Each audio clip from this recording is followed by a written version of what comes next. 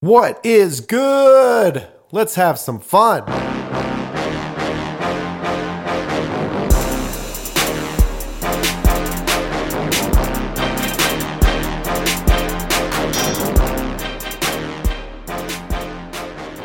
It's the Fundamism podcast with your host Paul J. Long and all things fun.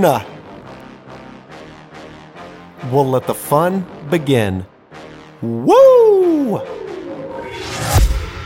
What is good, ladies and gentlemen, and welcome as always to the Fundamism podcast. I am your host, Paul J. Long, and we're brought to you by our sponsors, Charlie Hustle. We're coming to you live from Children's Mercy Hospital. That was a struggle. Children's Mercy Hospital. And Charlie Hustle actually has a really cool Children's Mercy Hospital shirt out. So if you want to learn more about that, feel free to go to charliehustle.com.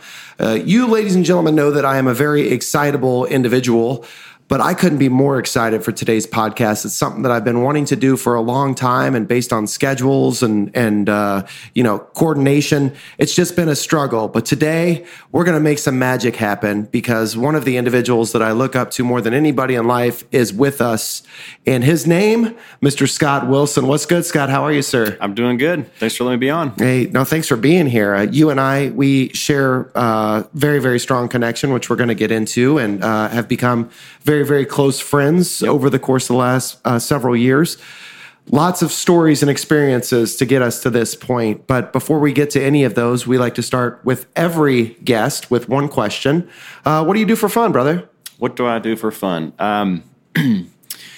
We have a lot of fun. We try to have a lot of fun. But, if I had to think of the one thing, we love sporting events. Whether it's be the Royals, Chiefs, Sporting KC, Kansas City Mavericks, we love going out to sporting events. We go as a family as often as we can, and it's a lot of fun for us.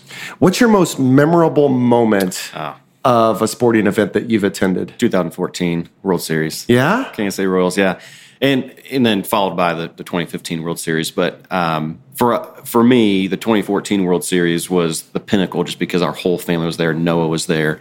And the memories, the fun, the smiles. I still look at my phone. Time Hop pops up, and every October I get the Time Hop pictures, and it makes my whole week when I can go back to that 7-day period where we have to go to every home game for the World Series that the Royals played in KC that year. And, Noah could escape, all the testings and the pokes and everything and just get out there and be a kid. And he loved the Royals. So for me, best memory of a sporting event is 2014 World Series run. Well, and it's actually the moment that brought us together, right? So that whole experience is what exposed me to this incredible young boy that you've referenced several times, a gentleman by the name of Noah Wilson, son of Scott and Deb Wilson. Mm-hmm.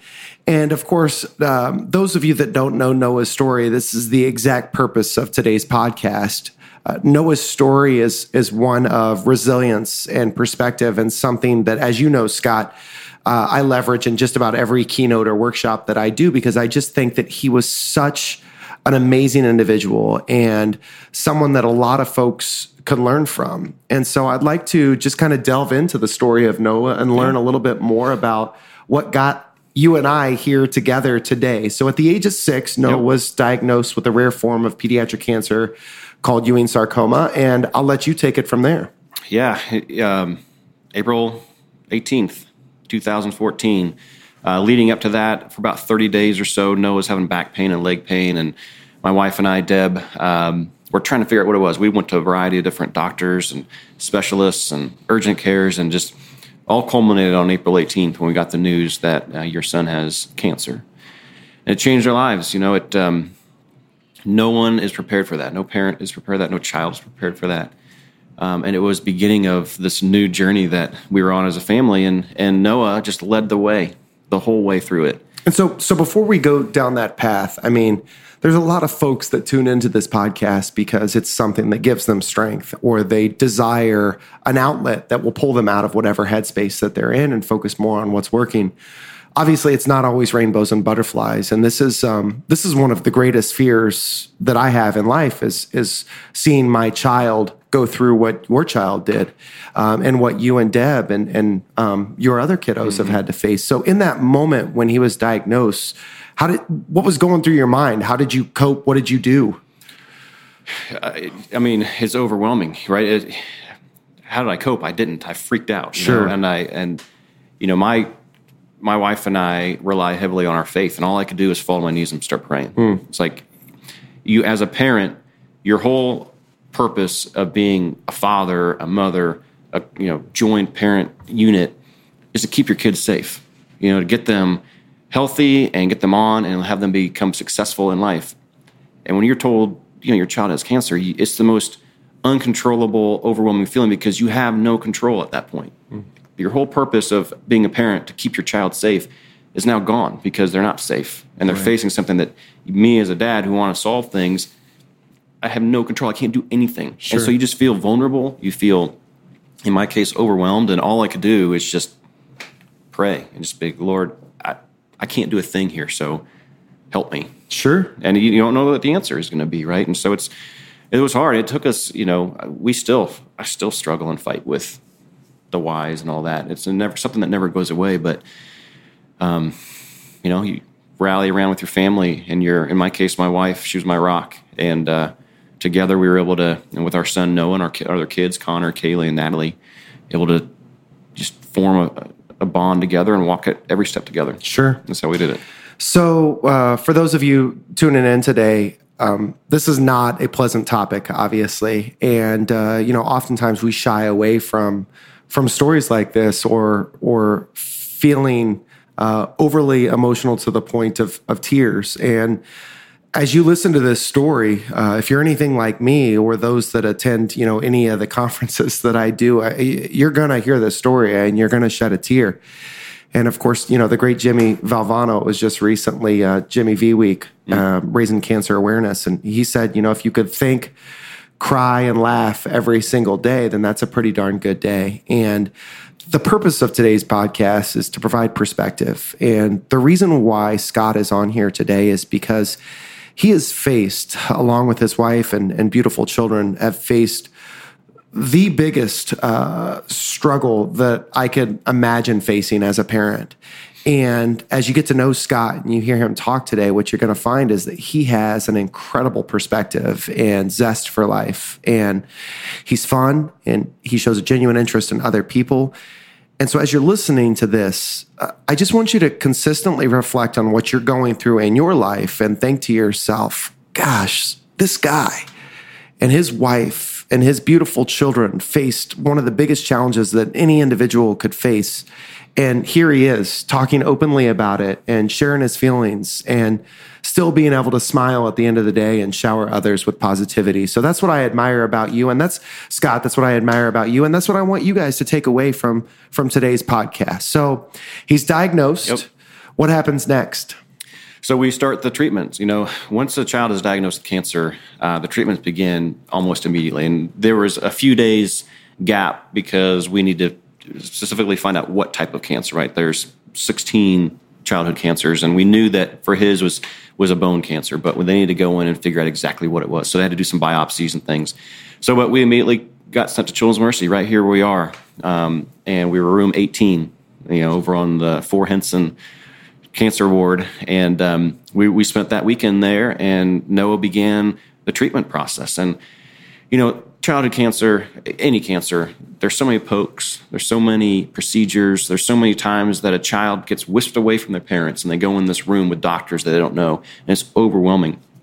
And so Noah was experiencing this and going through this, and one day, the nurse came in and asked, Noah, it's time for your shot, your daily shot, let's go. And he looked down and he's looked down on his body and just covered in Band-Aids, And this time he's like, you know what? When you're done, do you have a Batman Band-Aid? And the nurse was like, oh, Batman, that'd be really cool. No, we don't. Unfortunately, I have a Sesame Street Band-Aid. You can do that. And, this sort of just look of like disappointment comes over Noah. He's like, really? I'm 6 years old. You want to give me a Sesame Street Band-Aid? And so, that moment, is when Noah just started really, you saw the wheels turning. You saw him start thinking. And from that, a couple weeks later, he came to my wife and he's like, Mom, I want to collect cool, fun Band-Aids for kids. The hospital doesn't really have cool ones. I want to give my fellow patients some cool things and some fun. And that's how Noah fought this. He fought cancer by thinking of other people. And that's, you asked me now, and I thank you for the intro. My wife and I follow our son's lead. He taught us so much stuff about how to address life challenges. And that's how Noah did it. And that's the beginning of his story. Was he took cancer and he looked at it in the face, and he's like, what good can come from this? Let's make some good come out of it. And that's how he fought his whole journey. And he fought for 14 months of pokes and procedures and trials.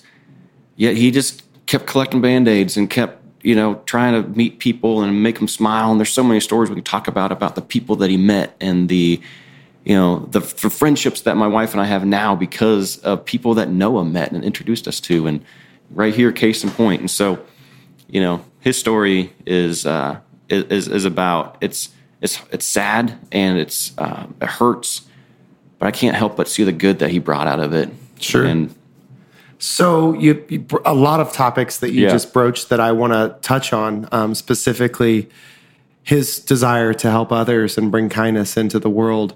The people that he helped to introduce you to, and you mentioned the Royals run, all that stuff. I mean, there's so much here, and man, we could talk for hours and hours and hours. But let's talk a little bit about Band-Aids for just a brief moment. So, for us, and we talk about this regularly, a bandage is just something that covers a wound, right? Mm-hmm. But you told me before that you'd be walking down the halls of Children's Mercy, and Noah would look at you and say, it's like every kid is dressed the same, and many kids don't have hair, and so he couldn't tell who was a boy or who was a girl. Talk a little bit about what bandages mean to a child going through cancer or any struggle for that matter. Yeah, well, and that's just it. I mean, my wife and I, and really any of our adult friends, never thought twice about a bandage, right? It was a wound cover. It's what you get after you're done with a procedure. It covers, make sure you don't bleed on your shirt, right? Right. But for Noah, the way he saw it was, and I mentioned this before, it's cancer and any illness is scary for these kids. Sure. Noah was 6 years old, so he is small, he's fragile, he's fighting something that he doesn't know anything about, and all he knows is that he gets whisked away many times throughout the week, gets put under for anesthesia, comes out. One time he went in, he came out with his 2 front teeth gone because they were loose, and the doctors had to remove them so they didn't fall down his throat. So he came out missing teeth. It's scary and overwhelming, right? And so for him, when he's done with that, he deserves a badge. That's true. A badge of courage. And so that bandage becomes like a badge that he can go show people, hey, I was brave. I overcame something scary. Look what I got. I got, Superman or Teenage Mutant Ninja Turtles was his favorite. Leonardo, man. Sword. Yeah. That was his guy. He was the natural leader. That was his guy. And so he loved TMNT, bandages, right? And so badge of courage. 2, an identity. You said it. We'd walk down the hall and we'd see these most incredible, beautiful children walking next to us, hooked up to their IV poles or their chemo poles. But they'd be in the hospital gowns and they'd be bald. And Noah would wave and they'd wave back and they'd smile. And then we'd, a few feet later, he'd look at me and goes, was that a girl or a boy, Dad? And I'd be like, I don't know, buddy. But they were happy and they're smiling. They're cool, aren't they? Right. He goes, yeah. And so he thought, man, if they had a bandage to express themselves, to share with people what they like, what they don't like, it's a way that they can differentiate themselves and express themselves. And so he wanted to fix that. And then I think the third part was just, cool bandage is fun. Yes. And these kids who are the most incredible children you'll ever meet in your life, who are fighting something that none of them deserve. They didn't do a thing, right? They're too young and innocent to have done anything to deserve what they have. Yet they fight it with such poise and grace and dignity. Man, if a bandage can bring a smile, that's fun. That's awesome. They deserve it. And so really those are the things that Noah taught us about a bandage that I think we as adults make things far too complex. And it took, looking at something through the eyes of a child to see how powerful something so simple as a bandage can be. So badge of honor. Yep. Differentiator. Something that's just fun. Fun. And that's Noah's Bandage Project, which we're going to get into here in a brief moment. But before we do, we talk a little bit more about what this icon, because really he's created such a legacy, Noah Wilson, here in Kansas City, and starting to go more nationally. We've forged some really strong relationships, and other hospitals and schools. They're doing bandage drives all over the place. So I want to talk a lot more about that process. But before we do, fun is a word that jumps out at me, obviously. And I've seen countless videos of Noah, both while he was going through treatment and before he was going through treatment. And as adults, what we do is we have a tendency to kind of justify our behavior. And when we start acting to what folks may see as immature, we're adults, we got to tone it back, right? And that's the one thing I admire about kids is they don't think about that. They just live life. And that was Noah, man. He was always dancing and acting a fool. And he was somewhat of a natural introvert, based on some of the interactions that I had. But of course, my interactions are after diagnosis. So talk to us a little bit about his spirit and the way that he carried himself and the things that he did for fun. Oh man, he had a lot of fun. Every memory I can think of is Noah smiling and having a blast, no matter where it is. I remember when we were going to Disney World, right? And the week before we went to Disney World as a family, he fell at recess and cracked his head open, and he had to get staples in his head. And that experience is going to be something that's, again, bad. He took it. He got home. He's like, "Dad, look at my staples," right? And he's showing me his staples in his head. And then that kept him from being able to go swimming and do all these fun things in Florida when we went down there. He still found ways on the side of the pool to be throwing stuff to his brother or his friend or whoever it is, and just turn it into a way that he could have fun. So that's him. He was the best funny face maker. Mm-hmm. He would make the funniest faces just at the most random times, and a lot of the pictures that we have now of him are of him making a silly face, and he would. There was one video that my wife collected one day when I was at work. He was up on the bed with my wife, and they were talking, and he's like, "Hey, Mom, let's play a game. I want you to tell me an emotion, and I'll make the face for it." And so it's like 10, 12 minutes of him just saying, "Okay, happy," and he goes, "Happy, sad." Makes a sad face. And he loved emotion, and he loved, expressing himself through facial expressions. And he would go from curiosity to excitement to fear to mad to happy, all these different emotions. He would just on the spot and make these little faces. And so, he found a way to have fun and everything. And he just, he wanted, it wasn't just about him though. It was about how can he make it fun for other people too. So, there's stories of him that I heard after the fact at lunch. He'd find that boy or that girl that was sitting by themselves, and he'd go sit with them, in kindergarten.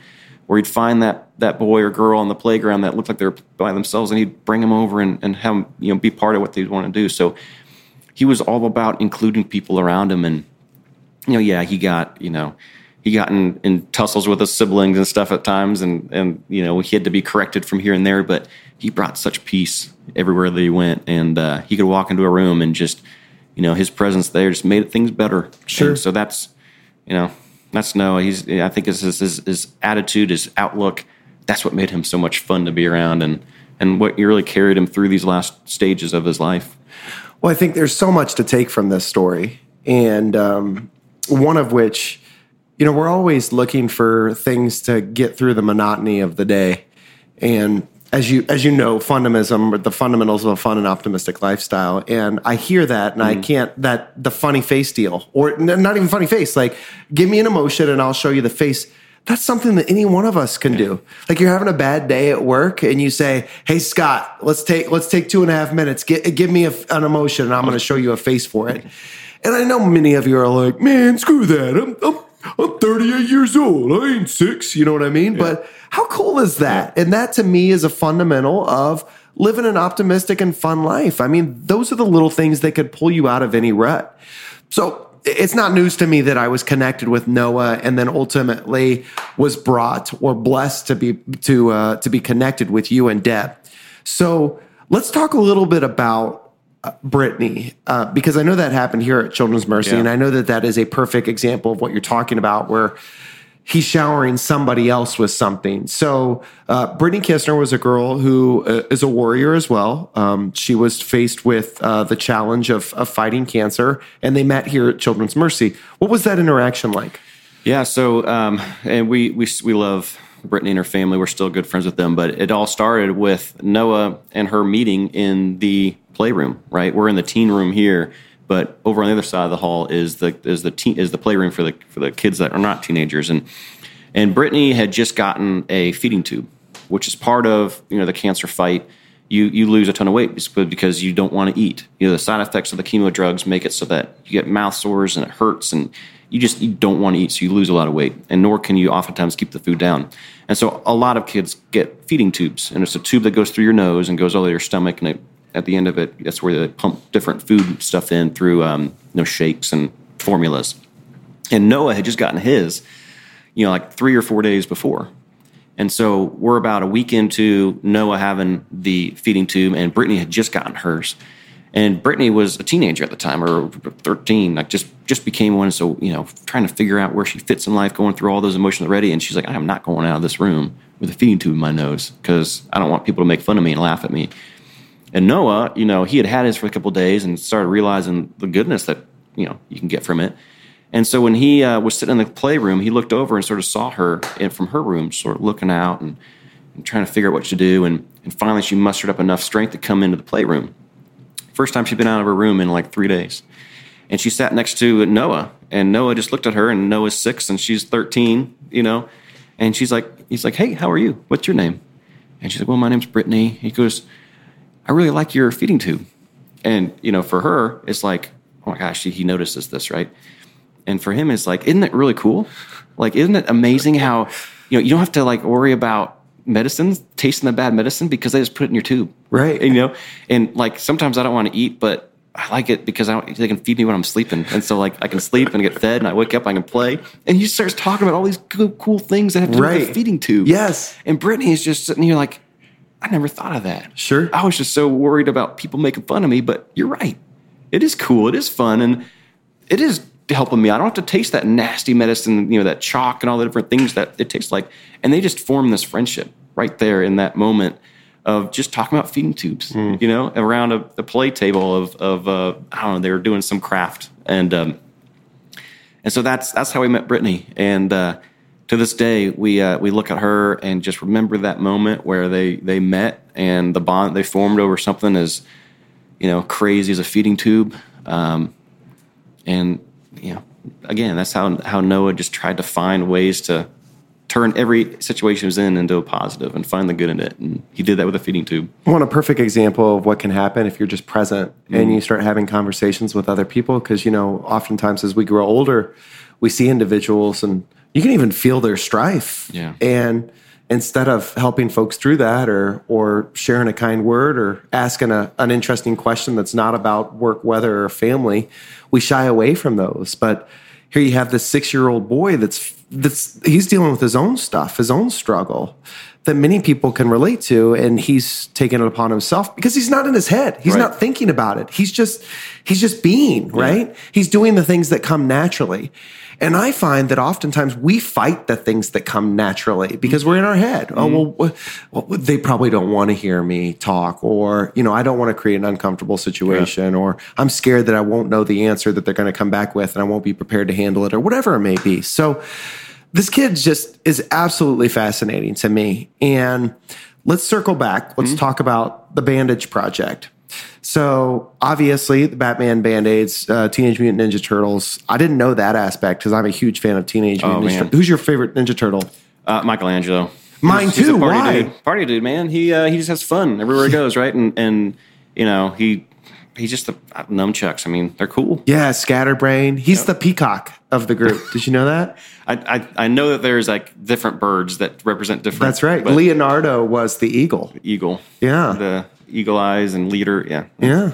Leonardo was his favorite. He has a bear that he got, one of those Build-A-Bears, and he called it Leo. Sure. And that bear went everywhere with him. I mean, inside the hospital, outside the hospital, Leo would go everywhere with Noah. And it was after Leonardo, the Teenage Mutant Ninja Turtle. Well, we're going to talk about why I brought that up. The last thing I want to talk about in reference to what you said, Brittany is faced with a challenge, something that she sees as negative, And here you got Noah, who's 6 years old, that comes up with several positives. I recently interviewed a gentleman by the name of Adam Carroll, and this one will probably air prior to his. But he talks about his mindset and why he's just constantly thinking about the good in life. And he said when he was a kid, his dad, whenever he came to his dad with something negative, he said that his dad forced him in that moment. He says, I want you to come up with 3 positive things about this negative that you just said. Mm-hmm. And I can't help but listen to Noah's story and specifically his interaction with Brittany and think to myself, gosh, he was modeling that behavior and it just came innately or naturally. And so that's one challenge that I have to you guys. You know, anytime you're faced with a challenge or frustration or whatever it may be, jot down a couple of positive things that could come from it or positive ways to look at it. Because you might find a different level of perspective when you do that, as Noah did on the reg. So he creates this bandage project. I mean, that day then he said, you know, I think that these bandages would be cool. He created a bucket and had, please donate fun bandages to Children's Mercy Hospital. What happened as a result of that? Yeah, so to go back, you know, he came downstairs, told my wife, Mom, I want to collect cool fun Band-Aids. But not only that, but he had gone and found a big blue toy bucket that was filled with Legos and stuffed animals and various things that he had gotten over the last couple of weeks. He dumped it out and he found a white piece of paper, wrote a sign all in blue crayon. If you have any Band-Aids, put them in this bucket for Children's Mercy. And he taped it on the side of it and he brought it down. He's like, Mom, I want to collect Band-Aids. And so my wife's like, okay, well, let's do this. Took a picture of it, put it on Facebook. We told our friends and our neighbors, hey, Noah wants to collect cool, fun Band-Aids. You know, we'll put this bucket on our front porch and come by and drop off your Band-Aids if you got any. And we were thinking, you know, he'll collect, you know, maybe 100 boxes or so, or, you know, this would be really cool, and we'll take those to Children's Mercy. But I tell you, by the end of that first day of her post on that post, we had that bucket filled with Band-Aids from just neighbors, classmates, friends. By the end of the week, people were sharing that Facebook post all across, and we were getting emails from people in different states saying, where can I send Band-Aids? The thing just took off. Right. And that's, I mean, again, just the overwhelming, never anticipated this at all when Noah just had this little idea that it would turn into something that people are sharing. I mean, we had to open up a post office box at the UPS store because we're getting emails from people we don't know. What's your address? I want to send you, email or send you Band-Aids. And I'm like, I'm not going to give my address. Right, on Facebook. exactly. So we go down to the street and we're like, hey, our son's collecting Band-Aids and we need to have some place to send them. Will you give us like a discount or something? They gave us like 15% off. And so we opened a post office box. But it just grew and the city got behind it. And Kansas City is the one, I believe, the most amazing city in the U.S. Just don't tell anybody. With the hearts. And, you know, you meet the most incredible people here. And they just rallied around it. They heard about it. A couple of local news stations heard about it. And they came out and talked to Noah, started sharing the story. And it just took off. And that's how we ended up meeting, you know, Eric Hosmer and ultimately Danny Duffy and the Royals. And to look back and see, you know, so we just hit this last year, last month, 200,000 boxes. That's crazy. You know, Noah's goal was to take and deliver like 100 boxes at Children's Mercy, right? And after that first, you know, month of collecting, he collected 918 boxes.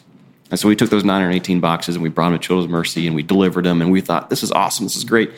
This never stopped. And we just collected our 209,000th box, you know, last month. Sure. And now these boxes go literally all over the world. We've been able to partner with some of the greatest foundations out there, Shadow Buddies, Giving the Basics, Operation Breakthrough. You know, we just delivered, you know, about 10,000 boxes to Convoy of Hope that distribute them to kids, you know, in disaster areas. And the reach and the spread that this project that Noah started just out of the innocence of wanting to help his friends and give some fun and some a different perspective on the journey and spread awareness has far exceeded anything that we've ever imagined. So we've blown up, obviously, and I reference we because I'm part of it. I'm tied to You've the been hip there to from the you very now. beginning. And we're going to talk a little bit about how we met and all of that jazz. But if you're an organization or an individual listening to this and you know of another organization that could benefit from receiving boxes of Band-Aids, and this isn't exclusive to kids going through cancer, any child struggling with something, these bandages go all over the world. You know, Africa, we've sent boxes to California, to Australia, all over the place. And so we're constantly looking for new partners that could benefit from Noah's legacy and these wonderful Band-Aids. So hit us up. Noah's Bandage Project is where you find additional information. We'll give you more of that here in a bit. But you mentioned sports, something that really, it's something that you find fun and takes you out of whatever headspace that you're in. And this is where we come full circle, because Noah's story is iconic. It's amazing. And it's specifically what he did when faced with challenge and in the face of adversity. It was happening at the same time of the Royals' first playoff run in 29 years. So this is in the year of 2014. And so the Royals pick up on this story through all the various media outlets that you referenced and all the amazing connections that you guys formed as well. And they started doing bandage drives out at the K. And so I'm a diehard Royals fan, have been since birth, with my best bud, John Stoner, as you are well aware. And so we used to go out to the stadium and dress up in these really silly cat singlets, cat wrestling singlets. If you haven't heard of them or you don't know what it is, just Google Royals cat suits in the images portion, and you'll find exactly what we're talking about. Which Noah saw. He saw you guys out at especially the World Series, and he's like, "You see the cat suit guys?" And then to be, one day for him, you guys to be able to meet was really cool. Which is crazy. So how that happened is we have a mutual connect, and I hear and see this story of Noah, and I've been my whole life just an emotional guy, and I connect very easily to individuals doing bigger things than themselves, and realizing that if you shower, others with a genuine interest and kindness, then the world can be a better place. So I see this story of this 6-year-old boy, and I'm enamored, and I'm like, I got to meet this kid. And so we're connected through some other gentleman that is a mutual friend of ours. And I call you and I say, your son's an inspiration. I've heard of him and I've heard of what he's doing, and his Bandage project is crazy awesome. I would love to meet him. And he said, well, Scott, you said that's amazing. He would like to meet you too. And I said, well, how the hell does your son know me? And he goes, well, you're one of the catsuit guys, right? And I said, indeed I am. yes, I am. And so in that moment, I thought that I was going to be overwhelmed with excitement. I get to meet this real life hero, and that cannot be understated. I mean, this kid is a hero to many, still to this day, and his legacy grows on as time goes.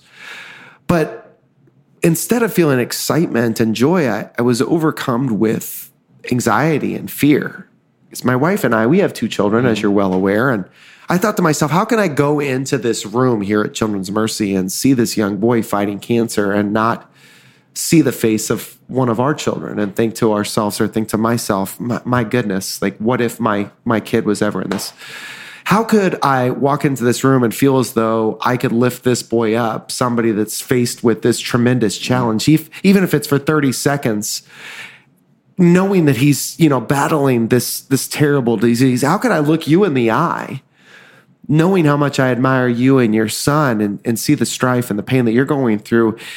And what do I say? And these are all the things that are going on in my head. And I'm sure many of you could relate to, our mind is a crazy place to be.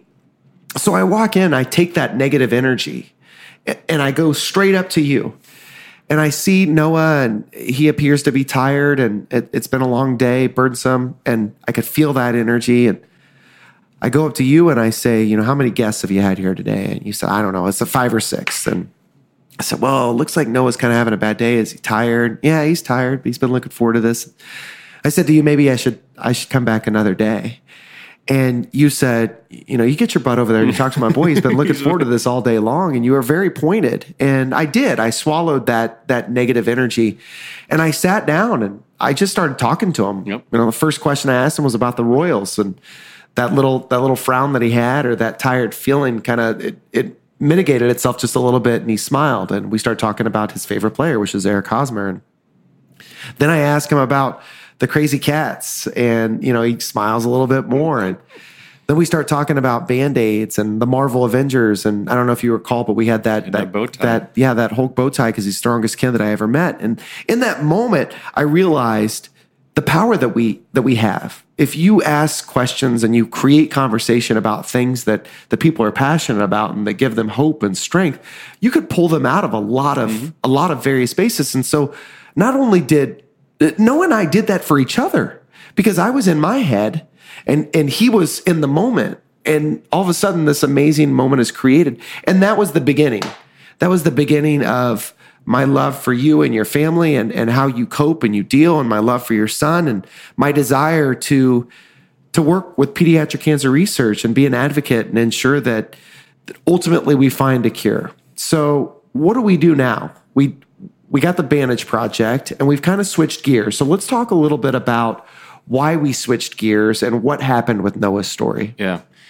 So the Bandage Drive was, the Bandage project was all about spreading fun and smiles and ultimately awareness, for the difference that you can make by something so simple, right? And Noah continued to fight. I told you he fought for 14 months. And ironically, we're at Children's Mercy right now. This room is the teen room, right? And this is where, because of the community sort of rallying around Noah and knowing his story and some of the news media following his story, we made the announcement in December of 2014 that Noah was in remission in this room. And so this is a very, special place for my wife and I. And here we are now, 3.5 years later, telling the story. But so we thought that he was done. We thought that he beat this, and this was December. He had to finish his treatment, so he had another 6 months of treatment, which consisted of chemo every week and so forth. And so we continued to go through, and then May 12th was his last chemo treatment. So that was a great day. And then June 12th was his last radiation treatment. His treatment plan had both chemo and radiation. And so knowing, holding on to that news that we had back in December of your son's in remission, all he's got to do is finish the treatment and then he'll be done, right? And we were excited. And so June 12th, we finished radiation. We had a big party. You I guys remember were that there, day. And a friend of ours by the name of Tim Grimes actually commissioned a limo. Yep. And reached out to multiple folks. And I was blessed with the opportunity to provide some toys in that limo. And so this limo picks up Noah to take him to his final chemo treatment. It's filled with toys. Yep. I remember that, vividly. I obviously wasn't there, but it was an awesome experience to be a part of. So last treatment. And so we're celebrating, and fast forward 2 weeks. We're June 26th, my wife's birthday. And we were out at Dave & Buster's that night, just to celebrate as a family. And Noah's just being a kid, and he's riding on my back, and I'm carrying him to the car, and he says, "Hey, Dad, can you pick me up? My leg kind of hurts." I'm like, "Okay, well, sure." I pick him up, and we go, and just don't really think anything about it because we're on this like high of finishing treatment and celebrating my wife's birthday and all that. Well, next morning he wakes up, and he wakes up with a big bruise on his leg, and bruises were somewhat normal routine at this point because, with the treatments, it depletes your hemoglobin levels, your platelet levels. And so, blood transfusions were a common thing. He had 28 red blood transfusions throughout this treatment. He had 19 platelet transfusions. And so we as parents knew, he's got a bruise, platelets are probably low, probably needs to get a transfusion. And so we call the doctor. They say, "Yeah, come on into Children's Mercy and we'll get him a transfusion." Well, part of that transfusion is normal routine blood work. And this particular day, this is June 27th now, he gets his blood work done, and the doctors come in, and they're kind of, concerned look on their face, and like, "Well, we did the blood work, and you're right, he needs platelets, but we also see a really high white blood cell blast count, which isn't typical with Ewing sarcoma patients. What Noah had originally was Ewing sarcoma, bone cancer. These high blasts that we're seeing are really more common with leukemia patients. And, Noah doesn't have leukemia. Deb's talking to the doctor, like, "Noah doesn't have leukemia. What are you talking about?" Like, "Oh, no, I know. He doesn't. And that's why we're concerned. I think we need to do some more testing."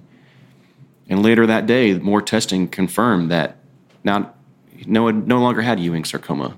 Now he had AML leukemia, which, come to find out, was a side effect of his cancer treatment. The chemo that was working to save his life actually caused the secondary cancer now. And so immediately, we were taken from this high and this excitement that we had the night before with celebrating my wife's, birthday and just the celebration of the trial that he overcame, only to be faced with a whole new journey that has a completely different treatment plan. And, the first treatment plan with Ewing's was 14 months long. Leukemia is like 3 years long, right? And AML leukemia, which is a even more rare form of leukemia, requires bone marrow transplants. And, in Noah's case, because he had already done 14 months of extensive chemo, a lot of the chemos that they would have normally given him, he couldn't have because his body was already, depleted of being able to handle it. And so, he was diagnosed with a secondary cancer, and 3 days later, we lost him. And I remember that day. I remember you inviting me, of all people. We had met probably 3 days, or 3 times total. Yeah. And I heard that he had taken a turn for the worst. And so John and I come up, or no, I think it was just me, came up to the hospital. And you invited me back. And this is one of the moments that changed my life. And this is the moment that I decided, like, this is not something that anybody should have to face. And so at this point, Noah's in a induced coma, right? If I recall. And Deb's laying on his bedside, holding his hand, and, obviously in a horrific emotional pain. And I remember you saying, talk to him, Paul. And, overcome with emotion, I'm thinking to myself, what the heck do I say? Like, you guys are in the room, and I know that you guys are faced with this crazy challenge, and I'm seeing this young boy and thinking about your pain, and obviously thinking about him, and I couldn't help but obviously just break down. And so I'm rubbing his little baby bald head, and so soft and amazing, and talking to him. And it was a moment that significantly impacted my life. I wouldn't be sitting here with you if it wasn't for that moment. But something amazing came out of that. Yeah. And that's when we, following his passing, we shifted gears. So we not only raise fund bandages, but we collect money for pediatric cancer research. Yep. And we've raised a significant amount of money for pediatric cancer research. And it's specific to fighting these cancer identifiers that come from medicine that we give these kids. So talk a little bit about that. Yeah. So Noah's passing, and ultimately the secondary cancer diagnosis, and really the what we learned through Noah's 14 months of fighting is that pediatric cancer is so horrible. There's not a word that can describe what it is. And living through it, my wife and I, before Noah was diagnosed, saw the St. Jude's commercials of the cute, bald children, on smiling. And, the cancer journey there's nothing cute about it. There's nothing fun about it. There's nothing, these kids who are the most amazing kids you'll ever meet, turn this horrible thing into something that's so, the grace they display, right? And so what we learned through this is the limited funding, the lack of real understanding that we really do know about childhood cancer. It's grossly overlooked and underfunded. And because of that, you have these side effects, things like secondary cancers, things that Noah fought, all throughout his treatment. And so in his passing, we decided we got to make a difference. These kids deserve far more. And when we learned some horrible stats, things like, every single day, 46 kids are diagnosed with cancer. Every single day, 6 kids pass away. There's 35,000 kids currently in treatment right now for childhood cancer. They're in the U.S., and these are just U.S. alone stats. When you expand that to the world, they multiply. Sure. And these things that we learn about what our son is going through and meeting these kids, it's like you hear all these stats now, and the government only allocates 4% of the cancer budget to kids. So last year, I think it was around $3 billion they allocated to cancer research. Only about $170 million of that went to kids, right? These kids who, on average, have 70 years of their life left, right? Noah was 6 when he was diagnosed, and that's the average age of diagnosis for childhood cancer, 6 years old. So these kids who have their entire life ahead of them are given 4% of the funding to go and help us understand more about what causes these cancers, what side effects do these treatments have. Childhood cancer treatments, like chemos, radiation, they're the same treatments that we've been using for the last 20 years because in that time frame, there's only been 3 new drugs that have been introduced to kids. Crazy. All of those around leukemia. Sure. Right? Which isn't even the cancer that Noah had originally. Right. And so, in that moment with our friends and our family, we're like, you know what? Noah started something really special with this Bandage project. And we want to continue that, in honor of our son and continue to spread fun and bring smiles to kids. But we also want to help give back on the research side and make a difference and bring hope. and give these kids who are fighting a disease that none of them deserve an opportunity to have a full, long life. And, I look at what Noah did in 7 years and just imagine if he had 14. Right. Or 21. Right. And I meet other kids, Breckens, the Garretts, the Bradens, the Melinas, the, Jonas, the, Olivia's. I could go on and on and on, Ella's, precious kids that if given a chance and given an opportunity to get past this disease that they're fighting that they did nothing to deserve, imagine what they could do. And so we raise money now, and we partner with Children's Mercy. All the money that we raise stays right here in Kansas City through Children's Mercy, so they can go and do the research to bring changes in treatment plans, diagnosis, the triggers that cause these different cancers. So far we've been able to fund 3 different projects, and what's really cool about those 3, the first one we funded was a treatment or a trial that Noah himself was a part of. That's so and cool. We were able to continue it by funding the next phase of that. And then the last one that we're doing now is being done by Noah's primary oncologist, Dr. Guest. And so we try to fund not only research, but research that has a direct correlation back to, the cancers that Noah had, Ewing sarcoma and leukemia, trying to partner with people that Noah was partnered with. And, you mentioned we've raised a lot of money so far through the incredible generosity of the community, the world now, who, send donations, do bandage drives, and do fundraisers. People like Danny Duffy. who and donates his wife $1,000 per strikeout last year. Him and his wife, Sarah, man, they have the most incredible hearts. And last year alone, the year before, they donated $500 per strikeout. And He said, I want to, for every strikeout I throw, donate $500. And we invited the community to join him in this pledge. And they raised $65,000 that year. Right. But themselves, with the community, it was around $90-some thousand. And he came to me during the off season last year. He's like, you know what? That was cool, but it wasn't enough. We want to double it. And so this last year, they donated $1,000 a strikeout. And they helped us raise over $150,000 from him just going out there and pitching, doing his thing, And so the community, the people like the Duffys, incredible sponsors that we've been able to partner with through the likes of Fireman where I work, and Agape Montessori, and all these different groups that we've been doing some incredible work with. We donated over $600,000 and have a $1 million commitment to Children's Mercy $1 million over commitment. a 5-year span. So, Yep.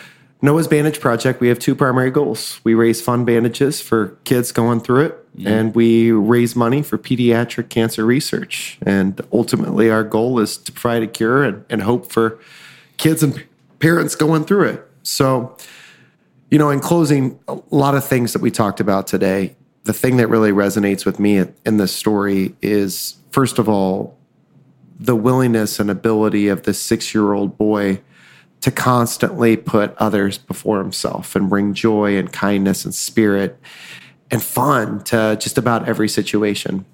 I mean, this boy, and one thing that we didn't even talk about, is this boy changed the way that hospitals order supplies, at the age of 6 and 7, respectively. Yeah. What were we doing at the age of 6 and 7, respectively? I mean, I was being a knucklehead. Yeah, I'd playing with G.I. Joes or something. I don't know. Yeah.